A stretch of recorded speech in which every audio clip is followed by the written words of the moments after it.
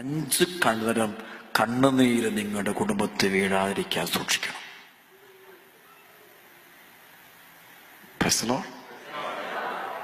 കണ്ണുനീര് 5 തരം കണ്ണുനീര് ഒരു വീട്ടിൽ വീണാൽ, അല്ല ഒരുവന്റെ മേൽ വീണാൽ അത് പോവും. ഒന്നാമത്തെ കണ്ണുനീര്, മാതാപിതാക്കളുടെ കണ്ണുനീര് വീഴരുത്. പ്രഭാഷകന്റെ പുസ്തകം 3-ാം അധ്യായം മുഴുവൻ പോയി ധ്യാനിക്കുക. ഞാൻ വായിക്കുന്നില്ല, സമയമില്ലാത്തതുകൊണ്ട്. മാതാപിതാക്കളുടെ കണ്ണുനീര് വീഴരുത്.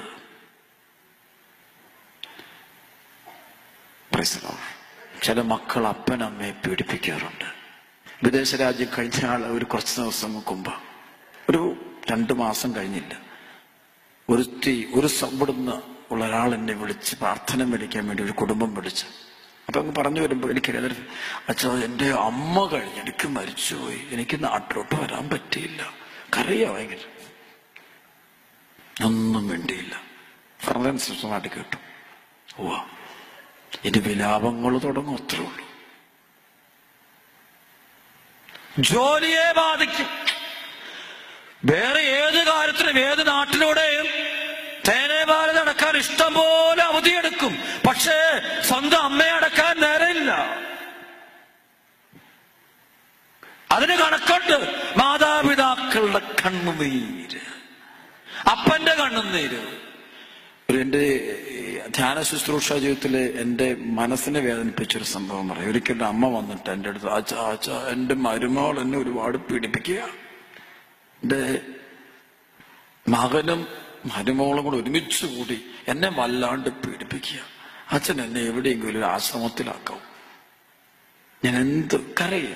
അപ്പൊ ഞാൻ പറഞ്ഞു, അമ്മ നിങ്ങൾ ഞാൻ പറയാം, അമ്മച്ചി ഇങ്ങനെ കരുതരുത്, മക്കള് അവരിങ്ങനെ ചെറുപ്പക്കാർ, അവരുടേതായ ആ ശൈലികൾ, അവരുടെ രീതികളൊക്കെ ഉണ്ട്, അവർ പുതിയ ലോകത്തുള്ള, അതൊന്നും അമ്മയൊക്കെ ഒന്ന് മനസ്സിലാക്കണം, അമ്മച്ച സഹിച്ച് ക്ഷമിച്ചൊക്കെ നിന്ന് എന്നൊക്കെ പറഞ്ഞ് ഞാൻ ഇത്ര സ്നേഹത്തോടൊക്കെ പെട്ടെന്ന് തിരക്കിനിടയ്ക്ക് ഞാൻ പറയാം. അപ്പൊ ഇടയ്ക്കിടയ്ക്ക് അമ്മ പറഞ്ഞു, അല്ലച്ച അങ്ങനെ അല്ലച്ച, ഇത് പ്രശ്നമാ, എന്നെ അവർക്ക് വേണ്ടഞ്ഞിട്ട് അച്ഛ പറഞ്ഞു. അമ്മച്ചിയുടെ തോന്നല അത്, മക്കൾക്ക് അമ്മയില്ലാതെ അങ്ങനെ പറ്റുമോ അമ്മ, അങ്ങനെ സംഭവിക്കില്ല അമ്മ പറ. അമ്മയോട് പറഞ്ഞു, നോ. അമ്മ പോയപ്പോൾ എന്റെ ഉള്ളിൽ പരിശുദ്ധമെന്ന് പറഞ്ഞു, ആരമ്മ വേദനിച്ചാ പോയത് കേട്ടോ.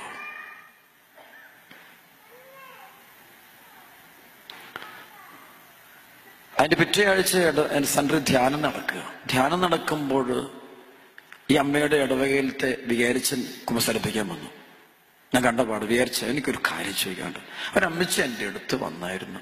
അല്ലല്ലോ അങ്ങനെ ഞാൻ ചെല്ലുമ്പോൾ അച്ഛൻ എന്നോട് പറയാം, അച്ഛ ഒരു അമ്മച്ചി അച്ഛൻ്റെ അടുത്ത് വന്നായിരുന്നു. ഞാൻ പറഞ്ഞു, വന്നാലും അച്ഛൻ. ഞാൻ പറഞ്ഞു, അച്ഛ അത് ചോദിക്കാൻ വേണ്ടിയിരിക്കുകയായിരുന്നു. അമ്മച്ചി അങ്ങനെ, അത് ശരിയാണോ അച്ഛ? ഞാൻ വെറുതെ കാഷ്വലായിട്ട്, അച്ഛ സത്യം അത് ഡൊമിനിക് അച്ഛന് പറ്റുമെന്നുണ്ടെങ്കിൽ എവിടെയെങ്കിലും ആശ്രമത്തിൽ അമ്മയൊന്നാക്കുക.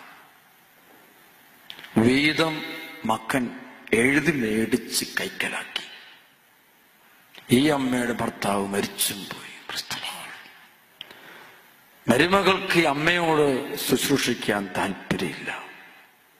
എനിക്കിത് ഭാരമായി. കുഞ്ഞുങ്ങളും തള്ള എല്ലാവരും കൂടെ ഇതൊക്കെ എന്നോട് പറഞ്ഞാൽ ആര് നോക്കുമെന്ന് പറഞ്ഞുകൊണ്ട് ഇപ്പോൾ വീട്ടിൽ കിടന്ന് പ്രശ്നം ഉണ്ടാക്കും. മകൻ ബോധപൂർവമാണ് ഈ മരുമകളെയും കൊണ്ട് അമ്മയിട്ട് നക്ഷത്രം ഇടിച്ചത്. അപ്പൊ വിചാരിച്ചെന്നോട് പറഞ്ഞു, അച്ഛന് പറ്റുന്നുണ്ട്. ഞാൻ പറയാം, ഒരു കുഴപ്പമില്ല, ആ കാര്യം ഞാൻ ഏറ്റുന്നു. അമ്മയും കൂട്ടാക്കാൻ പറഞ്ഞു. പിറ്റേ ആഴ്ച അമ്മ വന്നപ്പോൾ ഞാൻ എൻ്റെ അണക്കര മരിയൻ പെറ്റൊരു സെന്ററിന്റെ ലെറ്റർ പാടയിൽ ഞാൻ എഴുതി, എനിക്കറിയാവുന്ന ആശ്രമത്തിലേക്ക് ഈ അമ്മയെ സ്വീകരിച്ചേക്ക്, എന്ത് ചെലവ് വന്നാലും ഞാൻ കൊടുത്തോളാം. ഇപ്പൊ അമ്മ എന്റെ സംരക്ഷണത്തിലെ ആശ്രമത്തിൽ കഴിയുന്നുണ്ട്. ഇനി ആ വീട്ടില് ബാബലോണിന്റെ വിലാപം ഉണ്ടാകും. ഇതുപോലെ അപ്പന്മാര് വേദനിക്കുന്ന കുടുംബങ്ങളുണ്ട്. മാതാപിതാക്കൾക്ക് അവസാനം കിട്ടാൻ ആഗ്രഹിക്കുന്നത് നിങ്ങളുടെ പണമല്ല, നിങ്ങളുടെ ഒരു നല്ല വാക്ക്, ഒരു സ്നേഹം, അമ്മേ എന്നൊരു വിളി. കഴിഞ്ഞ നാളുകൾ ഞാൻ യൂറോപ്പിൽ ചെന്നപ്പോൾ ഒരു കുടുംബം എനിക്ക് സങ്കടം വന്നു. ഇവളും നല്ല ശമ്പളമുണ്ട്. അവനുണ്ട് ഒരു 5 ലക്ഷം രൂപ എങ്കിലും ഇന്ത്യൻ കറൻസി ശമ്പളം പെർ മന്ത് ഉണ്ട്. അവക്കുണ്ട് ഒരു 4 ലക്ഷം രൂപയ്ക്ക് മുകളിൽ ശമ്പളമുണ്ട്. കല്യാണം കേട്ട് 15 വർഷമായി.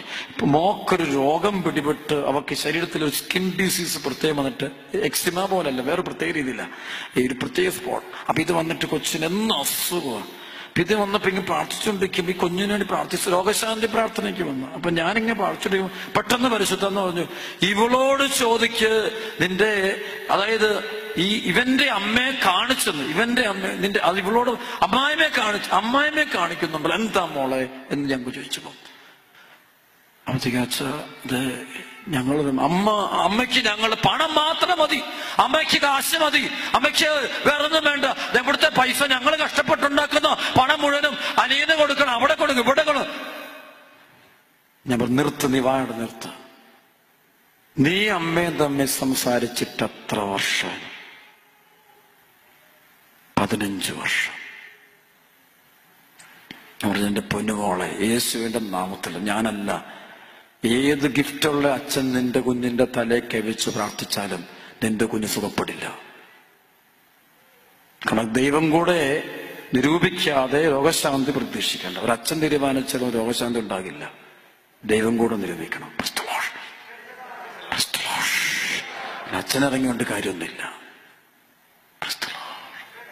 അതുകൊണ്ട് നീ ആദ്യം നിന്റെ അമ്മയോട് വിളിച്ച് മാപ്പോറെ ക്ഷമ ചോദിക്കണം. അച്ഛാ, ഞാൻ ഇന്ന് രാത്രി നിങ്ങൾ രണ്ടുപേരും വിളിച്ച് പറഞ്ഞിട്ട് നാളെ വാ, എന്നിട്ട് ഞാൻ കുഞ്ഞിന് വേണ്ടി പ്രാർത്ഥിക്കാം. പൊക്കോളാൻ പറഞ്ഞു. അന്നപ്പോളെ പോകും. ഞാൻ കെറ്റോട്ടടിച്ചു. അന്ന് വൈകിട്ട് പോയി ഇവള് വിളിച്ചു. ഞാൻ പറഞ്ഞു, നീ വിളിച്ച് ആദ്യം പറയണം അമ്മേ എന്നോട് ക്ഷമിക്കണം, വേറൊന്നും പറയാം, എന്റെ ഭാഗത്തെ തെറ്റം നീ പറയാൻ പറഞ്ഞു. അങ്ങനെ തന്നെ പറഞ്ഞു. അങ്ങനെ ഇവള് വിളിച്ചിട്ട് അമ്മേ സോറി എന്ന് പറയും. അപ്പുറത്തൊന്നൊരു കരച്ചില്ല. അപ്പൊ അമ്മ പറയും, മോളെ നിന്റെ ഒരു അമ്മേന്നൊരു വിളി കേൾക്ക. ഞാൻ എത്ര നാളായി ഞാനിങ്ങനെ നോക്കിയിരിക്കുന്നു. ഒറ്റ കരച്ചില്ല അമ്മ. ആണ്ട് പറയും, മോളെ നിന്റെ ഭാഗത്തല്ലടി തെറ്റെന്റെ ഭാഗത്ത്. ഞാൻ നിന്നെ വേണ്ട പോലെ. അമ്മ ഇങ്ങോട്ട് പറയും, ഇവള് കരയാൻ തുടങ്ങി, വാവിട്ട് കരയാൻ തുടങ്ങി. പിറ്റേ ദിവസം ഈ കുഞ്ഞും അമ്മയും അപ്പൻ ഇവർ 3 പേരും കൂടെ എൻ്റെ അടുത്ത് വന്നു. സ്വീഡനിലുണ്ടായൊരു സംഭവം, ഒരു മലയാളി കുടുംബം. പിറ്റേ ദിവസം ആ കുഞ്ഞിന്റെ ശരീരത്തിൽ സൗഖ്യം സംഭവിച്ചു. പിറ്റേ ദിവസം ആ കുഞ്ഞിന്റെ ശരീരത്തിൽ സൗഖ്യം സംഭവിച്ചു. ഇവിടെ ഇരിപ്പുണ്ട് വലിയ ആളുകളായിപ്പോ. ഞങ്ങൾ അമേരിക്കയിലെ യൂസ്ഫുള്ളായി തീർന്നു. പിന്നെ അപ്പനും അമ്മയ്ക്കൊന്നും ഒരു വിലയില്ലാതെ കൊടുക്കാത്ത മക്കള് കാണും. മക്കളെ വിലാപം ഉറപ്പ.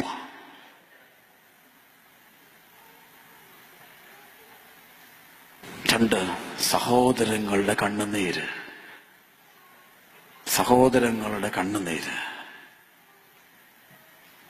മരുമക്കളുടെ കണ്ണുനീര് കുടുംബത്തെ വീണേക്കരുത്. ഇന്നുണ്ട് പല വിവാഹമോചനം. ദൈവം വിവാഹമോചനം. ഞാൻ സുവിശേഷയെ വിശ്വസിക്കുന്നുള്ളൂ. കാരണം മരണാനന്തര ജീവിതം തീരുമാനിക്കുന്നത് ഗവൺമെന്റ് അല്ല. നിങ്ങൾക്ക് തെറ്റുപറ്റി. മരണാനന്തര ജീവിതം സ്വർഗത്തിൽ പോണോ നരകത്തിൽ പോണോ എന്നുള്ളത് ഒരു പ്രസിഡന്റ് വരെ തീരുമാനിക്കുന്നത് ഈ ബൈബിളാ തീരുമാനിക്കുന്നത്.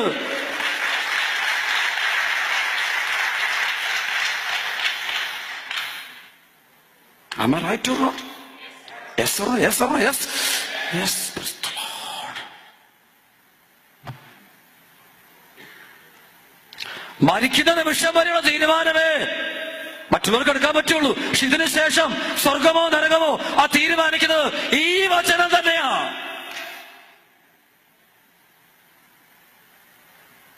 Praise the Lord. യേശുവേ നന്ദി. Praise the Lord. പോയേക്കരുത്, മനസ്സിൽ നിന്ന് ഇത് പോയേക്കരുത്, ഒരിക്കലും പോയേക്കരുത്. പറഞ്ഞ ഹല്ലേലൂയ, ഹല്ലേലൂയ. അപ്പോൾ ദൈവം യോജിപ്പിച്ചതിനെ മനുഷ്യൻ വേർപെടുത്താതിരിക്കട്ടെ. ഈ വേർപെടുത്തുന്ന ആരാ? മനുഷ്യനാണ് വേദനിപ്പിക്കുന്നത്, ദൈവമല്ല വേർപെടുത്തുന്നത്, മനുഷ്യരാ. സ്വാർത്ഥത. സ്നേഹമുള്ളപ്പോൾ ഒരു മുറി മതി. യേശുവേ നന്ദി. സ്നേഹമില്ലാത്തപ്പോൾ ഒത്തിരി മുറി വേണം. അടുത്തിരിക്കുന്ന ആളുടെ ശബ്ദം കേൾക്കാത്ത സ്ഥലത്തിരിക്കണം. മുറികളുടെ എണ്ണം കൂടുന്നത് സ്നേഹം കുറയുന്നുണ്ടാ. സ്നേഹം കൂടുമ്പോൾ എല്ലാവരും ഒറ്റ മുറി കിടക്കും. യേശുവേ നന്ദി. അത് ഭയങ്കര ഭാഗ്യമാണ്. ഞാനൊക്കെ സെമിനാരി പഠിക്കുമ്പോൾ ഞങ്ങൾ 11 പേരൊറ്റ ബാച്ച്. ഭയങ്കര സ്നേഹമാണ്. അപ്പൊ ഞങ്ങളിങ്ങനെ ടൂറിന് എവിടെയെങ്കിലും പോയെങ്കിൽ 10 മുറിയൊക്കെ ഞങ്ങൾക്ക് തന്നാലും ഞങ്ങൾ കയറില്ല. ഞങ്ങളെല്ലാം കൂടെ ഒറ്റ മുറിക്കകത്ത് കിടക്കും. അവിടെ കിടന്നുറങ്ങും. അപ്പുറത്ത് പറ്റില്ല. സ്നേഹമുള്ളിടത്ത് 1 മുറി മതി. സ്നേഹമില്ലാത്തടത്ത് 10 മുറി വേണം. സ്നേഹം, ഹൃദയം വിശാലമാണെങ്കിൽ ഇത് സന്തോഷമല്ലേ? ഹൃദയം അടച്ച ഒരുത്തന്റെ അടുത്ത് ജീവിക്കുക എന്ന് വെച്ചാൽ വലിയ ബുദ്ധിമുട്ടാ. യേശുവേ നന്ദി. സർവ്വത്തിൽ പറഞ്ഞ ഹല്ലേലൂയ. ഈ തലമുറയ്ക്ക് പറ്റിയത് സ്നേഹമില്ല. അവർക്ക് സ്വാർത്ഥതയാ. ഇൻഡിവിജ്വൽ സംഭവം വലിയ തിയറി പറയാൻ ഭയങ്കര രസമാണ്. എല്ലാം പറയും ഇങ്ങനെ ഇങ്ങനെ ഇങ്ങനെ. ശേഷം വലിയ ബുദ്ധിമാനാ. അവനവന്റെ തിയറിയൊക്കെ ഉണ്ടാക്കിക്കൊണ്ടിരിക്കും. ഒന്നും കേൾക്കരുത്. എന്നും ഓർത്തോണം, മരണാനന്തരം ഒരു ജീവിതം തീരുമാനിക്കുന്നത് ഈ ബൈബിളാ, യേശുവിന്റെ വചനമാണ്. വേറെ ആർക്കും ഈ നിയമമാണ്. ദ ലോ ഓഫ് ദൈവത്തിന്റെ നിയമം. സർവ്വത്തിൽ പറഞ്ഞ ഹല്ലേലൂയ. അവർക്ക് പറഞ്ഞ ഹല്ലേലൂയ. സ്തുതിക്കട്ടെ. Hallelujah, hallelujah. കൈകൾ അടിച്ച് കർത്താവ് നന്ദി പറയട്ടെ.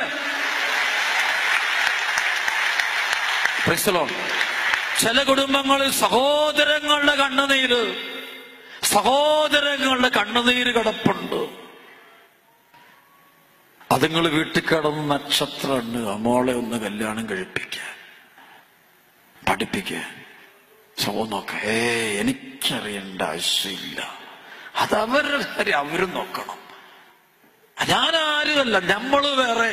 ഇതെല്ലാം ഞാനുണ്ടാക്കിയത്. ഇത് ദൈവകൽപ്പന ലംഘിക്കുക. ഞാൻ നിങ്ങളെ സ്നേഹിച്ചതുപോലെ നിങ്ങളും പരസ്പരം സ്നേഹിക്കണം.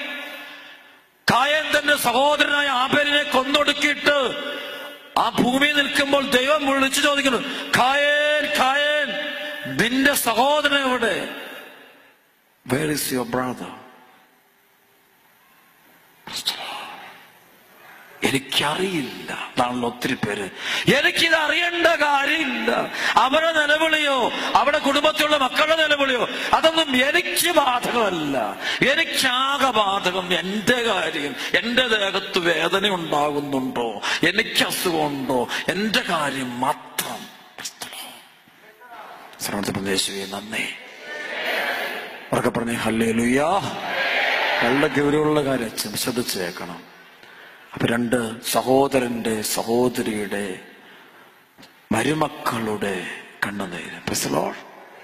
അടുത്തത് മക്കളുടെ കണ്ണുനീര്. പിഞ്ചു കുഞ്ഞുങ്ങളുടെ കണ്ണുനീര്. അതാണ് ഈ ജ്ഞാനത്തിന്റെ പുസ്തകത്തിൽ പറഞ്ഞുണ്ട്, ഈ ശിശുക്കളെ വധിച്ച മാതാപിതാക്കൾ, ഈ ശിശുക്കളുടെ കണ്ണുനീര് ഭയങ്കര പവറാന്ന് പറയുന്നത്. ബോധപൂർവം നടത്തുന്ന അബോർഷനുകളെല്ലാം ഭയങ്കരമായ ഒരു വിലാപങ്ങൾ. അത് ദൈവകൽപ്പനയുടെ ലംഘന. അത് മക്കളുടെ കണ്ണ്. ചില മാതാപിതാക്കളുണ്ട്, മക്കളോട് അവഗണന കാണിക്കും, മക്കളെ തകർക്കും, മക്കളെ സ്നേഹിക്കില്ല, അവരെ പീഡിപ്പിക്കും, തരംതിരിവ് കാണിക്കും. ഒരുത്തിനോട് സ്നേഹം, ഒരുത്തിനോട് താല്പര്യമില്ല.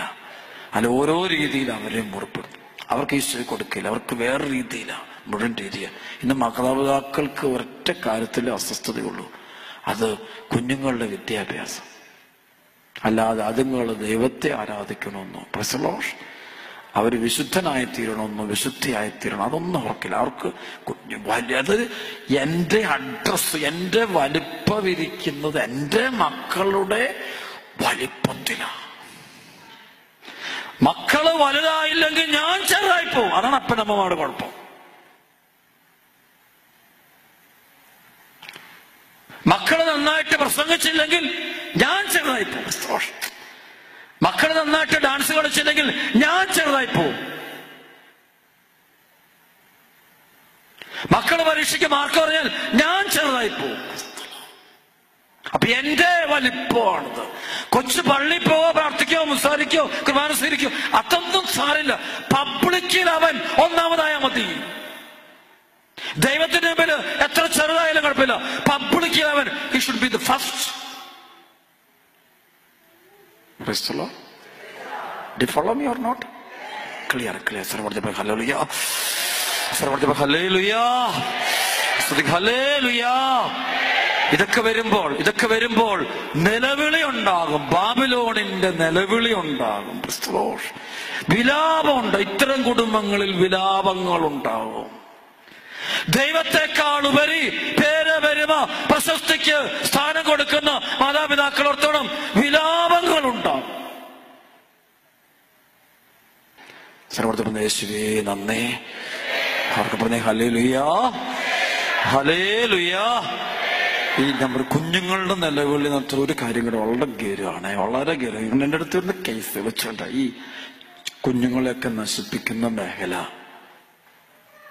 ദുരുപയോഗിക്കുന്ന മേഖല, ഈ മറ്റുള്ളവരുടെ ജീവിതം കളഞ്ഞാലുണ്ടല്ലോ നമ്മുടെ ജീവിതം കയറില്ല. സുഖത്തിന് വേണ്ടി ആട്ടെ, എന്തിനേലും ആട്ടെ, മറ്റൊരുത്തനെ നശിപ്പിച്ച് എങ്ങനെ സോപ്പിട്ടോ സ്നേഹിച്ചു എങ്ങനെയെങ്കിലും നമ്മൾ അതിനെ നമ്മുടെ കയ്യിലാക്കിക്കണം. അങ്ങനെ അതിന്റെ ജീവിതം, ഒരു പെൺകൊച്ചിന്റെ ഒരു ആൺകൊച്ചിന്റെ ജീവിതം നശിപ്പിച്ചാൽ നീ വിലാപങ്ങളിലേക്ക് പോകേണ്ടി വരും.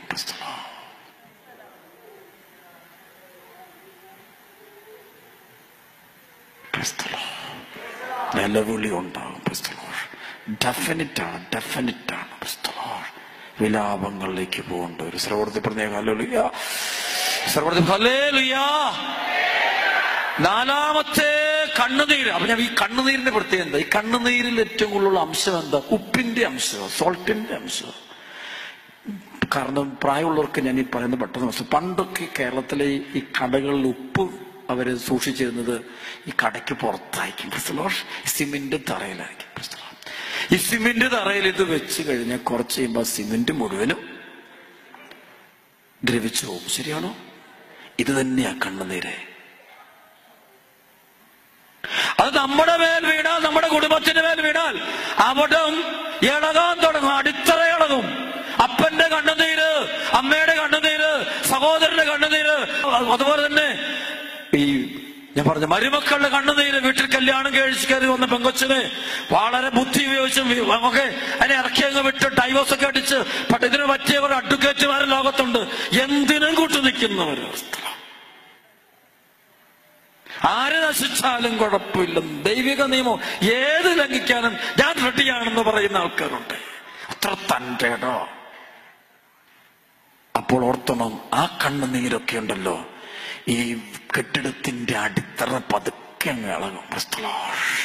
ഇതാണ് ഈ വിലാപം നമ്മുടെ നാട്ടിൽ കൂടാനുള്ള കാരണങ്ങൾ ഒന്ന്. യേശുവേ നന്ദി. ഇനി നാലാമത്തെ കണ്ണുനീര്, ദരിദ്രന്റെ കണ്ണുനീര്. പാവപ്പെട്ടവന്റെ കണ്ണുനീര്. ശ്രമത്തിൽ പറയാം ഹല്ലേലൂയ. എനിക്കറിയാം, എൻ്റെ ഒരു സ്നേഹിതൻ ഒരിക്കലും ഞാനത് പരിശുദ്ധ പ്രാർത്ഥനയിലും കഴിഞ്ഞപ്പോൾ അദ്ദേഹം അച്ഛൻ, ഞാൻ ഇപ്രാവശ്യം അവധിക്ക് നാട്ടിൽ പോകുമ്പോൾ, അദ്ദേഹം വേറെ രാജ്യത്താ, സൗത്ത് ആഫ്രിക്ക ഭാഗത്തുള്ള ജോഹന്നാസ്ബർഗിലുള്ള. ഇദ്ദേഹം നാട്ടിൽ തിരിച്ചു ചെന്നപ്പോൾ അദ്ദേഹം പറഞ്ഞു, അച്ഛൻ, ഞാൻ പറഞ്ഞു ഒരു ദിവസം വിളിച്ചതിനെ ഞാൻ പറയാം എവിടെ പോവാ? അച്ഛൻ, ഞാൻ ഈ ആലപ്പുഴയ്ക്ക് അടുത്തൊരു സ്ഥലത്ത് പോവാ. എന്തിനാ പോകുന്നത്? അത് എൻ്റെ അപ്പനെ ഞങ്ങളുടെ വീട്ടിൽ പണിതുകൊണ്ടിരുന്നൊരു പാവപ്പെട്ടൊരു മനുഷ്യനെയും കുടുംബത്തെയും വല്ലാണ്ട് നശിപ്പിച്ചിട്ട് ഇറക്കി വിട്ടു. ഒന്നും കൊടുത്തില്ല, പീഡിപ്പിച്ചു. ഞങ്ങളുടെ കുടുംബം തീർന്നച്ചാ, മൊത്തം മാനസിക രോഗികളാ. അതുകൊണ്ട് ഞാൻ ഇപ്രാവശ്യം വീട്ടിൽ നിന്ന് പോവുക, അവിടെ എന്താണ് ആവശ്യം എന്നുള്ളത് നോക്കി എന്തെങ്കിലും ചെയ്യാൻ പോവുക. അച്ഛന് പ്രാർത്ഥിക്കണം കേട്ടോ. അങ്ങനെ അവിടെ ചെന്നിട്ട് ഈ വീട്ടിൽ ചെന്നച്ച ഒരു ഒരു ഒരു കൂനയ്ക്കകത്ത കഴിയുന്ന ഞാനൊരു തീരുമാനം എടുത്തു, അവർക്കൊരു വീട് വെച്ച് കൊടുക്കാൻ. അടുത്ത മോള് പ്രായമായി, അതിന്റെ കല്യാണം നടത്തി കൊടുക്കാൻ തീരുമാനിച്ചു. അതിനോട് ഞാൻ ഇപ്രാവശ്യത്തെ എൻ്റെ മുഴുവൻ പൈസയും അവരെ നോക്കുക, കൊടുക്കുക. എൻ്റെ അപ്പനും അമ്മയും കൂടെ ചെയ്തൊരു കുരുത്തക്കേട് ഞാൻ ചെയ്ത് തീർക്കാൻ പോവാ. അല്ല എന്തെങ്കിലുമൊക്കെ ചിന്തിക്കാൻ കാര്യമില്ല. അതെ, ഞങ്ങളുടെ സഹോദരങ്ങളെല്ലാം തന്നെ തല്ലിപ്പിരിഞ്ഞച്ചാ, ഒരുത്തിന് ഞങ്ങൾ പൈസ എന്തേലും കൊടുത്താലും നശിപ്പിച്ച് കളയുള്ളൂ. ഒരുത്തൻ വീട്ടിൽ നിന്ന് കുടിച്ചു കളയുക. ആ കുടിയന്റെ ഭാര്യയ്ക്ക് രോഗമാണ്. എനിക്ക് ആ സംഭവം എല്ലാം എൻ്റെ മനസ്സിൽ ഓടി വരുന്നു. അമ്മയ്ക്ക് രോഗം വന്ന് വീട്ടില് ഇരിപ്പുണ്ട്. പ്രശ്നങ്ങൾ മുഴുവൻ പറയാം. അപ്പം മരിച്ചുപോയി. ഒരു ചരിത്രമാണ്. ദരിദ്രന്റെ കണ്ണുനീര്, പാവപ്പെട്ടവന്റെ കണ്ണുനീര്, അത് ചോര കണ്ണുനീരാണത്. നമ്മുടെയൊക്കെ വളർത്തിയ ഒത്തിരി പേരുണ്ട് മക്കള്. ഡൊമിനിക്കച്ചൻ വിളിക്കുമ്പോ ഞാനൊന്നും തന്നോളം ദൈവത്തിന്റെ കൃപ ഒത്തിരിയേറെ മക്കളുടെ പാവങ്ങളുടെ നെല്ലുവിളിയുടെയും പ്രാർത്ഥനയുടെയൊക്കെയാണ്. ദരിദ്രന്റെ കണ്ണുനീര് വലിയൊരു കണ്ണുനീരാ. അഞ്ചാമത്തെ കണ്ണുനീരുണ്ട്, അത് സഭയുടെ കണ്ണുനീര്. സഭയുടെ കണ്ണുനീര്, വൈദികരുടെ കണ്ണുനീര്, സിസ്റ്റേഴ്സിന്റെ കണ്ണുനീര്, മെത്രാന്മാരുടെ കണ്ണുനീര്. സഭയിലെ ഇടവകളൊക്കെ കേരളത്തിൽ ചില വൈദികരുടെ കണ്ണുനീര്. ഒരു അച്ഛനെ ഇവർ പെട്ടെന്ന് സ്ഥലം മാറ്റിച്ചു. ഒരു ചെറിയ പ്രശ്നം വന്ന ആ അച്ഛനെ തീർത്തവര്, സത്യം പറഞ്ഞ അച്ഛൻ സൂയിസൈഡ് ചെയ്യേണ്ടതായിരുന്നു. ആ പള്ളിയിലത്തെ കപ്പിയാര് ആണ് എന്നോട് ഇതെല്ലാം പറയുന്നത്. അച്ഛന് പോകുന്ന ഒന്ന് രാവിലെ കുർബാന അർപ്പിക്കുമ്പോൾ, ബലിപീഠത്തുനിന്ന് കുർബാന അർപ്പിച്ചുകൊണ്ടിരിക്കുമ്പോൾ കാസയും പിലാസി എടുത്തിച്ചിങ്ങി പ്രാർത്ഥിക്കുന്ന സമയത്ത് പൊടുപൊടോന്ന് അച്ഛന്റെ കണ്ണിൽ നിന്ന് കണ്ണുനീരങ്ങോട്ടെന്ന് വീണു. അപ്പൊ അച്ഛന്റെ ഉടനെ ആൾക്കാരെ കിടന്ന ഈ സംഘിഞ്ഞ് വെള്ളത്തുണി എടുത്തിട്ട് അച്ഛൻ ഇങ്ങനെ കണ്ണു തുടയ്ക്കുന്നു. അപ്പൊ ഈ കപ്പിയാരിത് കണ്ടുകൊണ്ടിരിക്കുക. അവനാകെ ചങ്കതാണ്. അപ്പൊ അവനോട് കാര്യം പറഞ്ഞു. അവൻ ഓടിയോ നിന്റെ അടുത്തെന്ന് പറഞ്ഞു. അച്ഛാ എന്നെ അച്ഛന്. ഞാൻ പറഞ്ഞു നമ്മൾ ക്ഷമിക്കണം. ശരിയാണ്, ഓക്കെ നമ്മൾ നിങ്ങൾ ഇത്രയും ചെയ്യും, നിങ്ങൾ ഒക്കെ പ്രശ്നം ഉണ്ടായി, ഞാൻ അംഗീകരിച്ചു. പക്ഷെ നിങ്ങളുടെ സ്വന്തം വീട്ടിലാണ് ഈ പ്രശ്നം ഉണ്ടാകുന്നെങ്കിൽ നിങ്ങൾ അങ്ങനെ ചെയ്യുമോ? സ്വന്തം മകനാണ് മകൾക്കാണ് പ്രശ്നം ഉണ്ടാകുന്നെങ്കിൽ നിങ്ങൾ അങ്ങനെ ചെയ്യുമോ?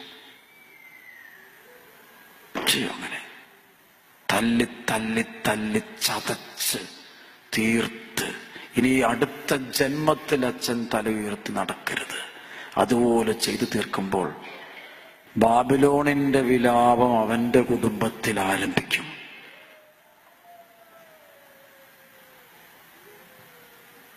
കേരളത്തില് ഒരു പ്രൊഫസർ എൻ്റെ ധ്യാനത്തിന് വന്നപ്പോഴാണ് ഈ ബന്ധിച്ച ഭാഗത്തേക്ക് ആളിങ്ങനെ വീഴും, വീണ്ടും പ്രാർത്ഥിക്കും. ഇതിങ്ങനെ ഒരു വല്ലാതൊരു സാധാരണ പ്രാർത്ഥിച്ചപ്പെട്ട നമുക്ക് മനസ്സിലാവും ഹീലിംഗ് പെട്ടെന്നുണ്ട്, ആളങ്ങ് പൊക്കോളൂ. ഇതൊരു പ്രത്യേക രീതിയിൽ ഒരു സൈക്കിക്ക് പോലെ ആള് കാണിക്കുന്നത്. അപ്പൊ ഞാൻ ഇദ്ദേഹം തന്ന പേപ്പർ ഞാനങ്ങ് മാറ്റിയിട്ടായിരുന്നു. ഞാൻ പെട്ടെന്ന് ഒന്ന് കാണിക്കാൻ പറഞ്ഞു. നോക്കുമ്പോണ്ട് എഴുതി ചെയ്യുന്ന ഇദ്ദേഹത്തിന്റെ പള്ളിയിലെ കൊച്ചച്ഛൻ്റെ പ്രശ്നം വന്നപ്പോൾ ചെറിയ പ്രശ്നമോ ഓയ്യോ ആള് എഴുതിക്കുക അച്ഛാ ഞാനിങ്ങനെ സംഭവം ഉണ്ടായി. അപ്പൊ ഞാൻ നോട്ടീസ് അടിച്ച് നാട് മുഴുവൻ പരത്തി മുഴുവൻ തീർത്ത് അച്ഛന്റെ ചെറുപ്പം അച്ഛനായിട്ട് 2 വർഷം 3 വർഷമേ ഉള്ളൂ, ചെറിയൊരു പ്രശ്നമുള്ളൂ. ആള് തന്നെ എഴുതി വെച്ച കാര്യം ഞാനത് കൊടുത്തു. എന്റെ അച്ഛ ഇതിന് ശേഷം എന്റെ കുടുംബം മുഴുവൻ തകരാൻ തുടങ്ങി.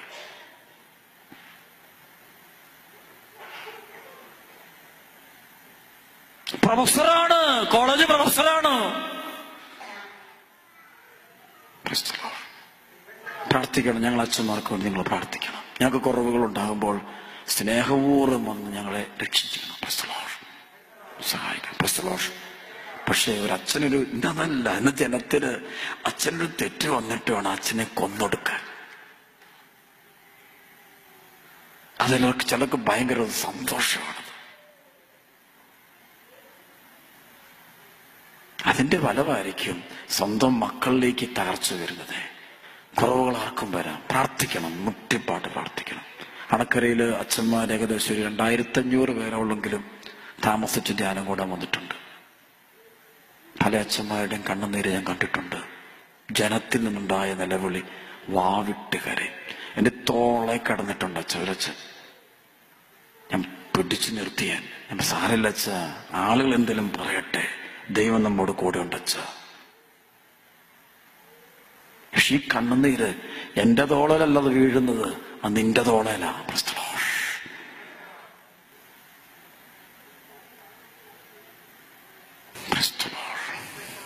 ഞാനിത് പറഞ്ഞത് മറ്റൊന്നുമല്ല, ഈ ദേശത്തുള്ളവർക്ക് ബാബിലോണിന്റെ ഒരു വിലാപം ഉണ്ടാകാതിരിക്കാൻ വേണ്ടിയാണ്. യേശുവേ നന്ദി. കേൾക്കാൻ ചെവിയുള്ള കേട്ടാൽ മതി. ഒരിക്കലും നിർബന്ധിക്കില്ല. പറയാനുള്ളത് പരിശുദ്ധാത്മാവ് പറയാനുള്ളത് മുഴുവൻ ഞാൻ പറഞ്ഞിട്ടുണ്ട്. അത്യാവശ്യം സ്ഥലവർദ്ധ കൈകളടിച്ച് കർത്താവിന് മഹത്വം കൊടുത്തേ.